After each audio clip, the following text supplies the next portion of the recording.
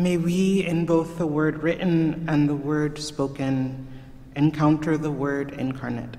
Amen. You may be seated.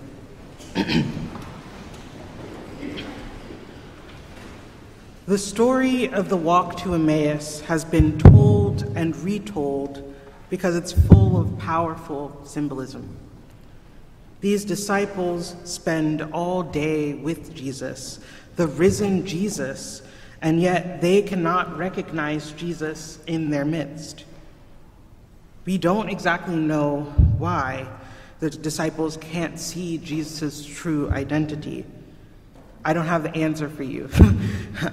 But this story has always gripped me because it wasn't through pulling apart scriptures with Jesus that they recognized him, but it was only when Jesus took the bread, blessed it, and broke it, offering it to them, that they knew who he was. As a former Roman Catholic who loves the Eucharist, this resonated with me. This sacrifice, this offering of himself at the table, provides a powerful image for us, that Jesus walks alongside us and meets us in these ordinary moments of bread and wine around a crowded table full of broken people. It feels especially important right now to talk about the presence of Jesus because so often we're so focused on ourselves. We live in an individualistic culture where we don't care for our neighbors all around us. Caring for the marginalized isn't a profitable or popular thing to do. We want to walk alone through our lives, looking out for what is comfortable, and what's often comfortable is this refusal to recognize Christ in the strangers all around us. Friends, when I started working on the sermon, I had lofty ideas of what I would bring to you all. I had a plan. I was going to do my proper exegesis, I was going to give you a life-changing sermon, and then the news cycle interrupted that plan. This last week, it has felt as if there's hit after hit of painful reminders that we don't do a good job of loving our neighbors. We don't do a good job of recognizing Christ all around us.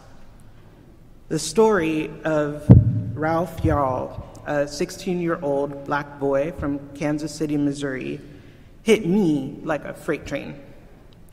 It changed the trajectory of this sermon. So walk with me here. You see, Ralph was walking to pick up his two younger brothers when he stopped at the wrong house, as often happens when there are two similarly named streets. He knocked on the wrong door, the wrong white person's door. And he was shot twice, once in the head and once in the arm, and miraculously, this boy survived. If you can believe it, Ralph had to knock not on one, not on two, but 3 doors before he found a neighbor who could call 911 for him. And that only happened after that person made him lie on the ground with his hands behind his back like a criminal. The reason I raise Ralph's story to you all is because I see something about him that reminds me of Christ. I see him, a black little boy, and I see the face of Christ. I can recognize Christ in him just as I recognize Christ in each and every one of you in this church. There are so many ways we move through our lives and we don't recognize Christ right in front of us. And as a black person, as a black woman, I know this very well. You see, friends, I had a whole plan where I was going to stick to the script and I was going to do a proper exegesis and I was going to do everything right and I was going to present a sermon to you about the walk to Emmaus in a very different way. But all I can say in front of you all is that if I didn't bring up how we miss recognizing Christ in black people, in brown people, in the poor, in the farm worker, in the homeless people you pass on the street, in the person ahead of you, in the grocery store, in the people all around you in this church, then I wouldn't be preaching the gospel of Jesus Christ. I would be doing all of you a disservice. If we are to take the incarnation seriously, that Jesus Christ himself came in flesh and blood to share our human nature, to live and die as one of us, who returned from the dead with wounds intact, then we shouldn't be sitting here confused as to who Jesus is in our everyday lives. Friends, who do you want to recognize? Who do you want to love? Who did Jesus spend time with? We don't live our lives alone as much as we like to pretend that we could. As much as the world tries to tell us to act out of our selfishness, out of hatred, out of greed, we have Jesus, our Savior, who tells us to act out of love. We are bound to one another by our faith in this God who made us for love, and that should free us and empower us to do better. We are bound by this Eucharist to encounter Jesus, to recognize Jesus together. The call to recognize Jesus does not stop after an hour and a half every Sunday. The call to recognize Jesus does not stop at that church door. Jesus is always and already walking ahead of us, leading us and orienting us to open our hearts and our minds to him. Can we say that we believe in the presence of Christ? Can we say that in our souls? Do we believe that Christ dwells with us and is always walking with us? These are questions that are real questions that I think we need to grapple with.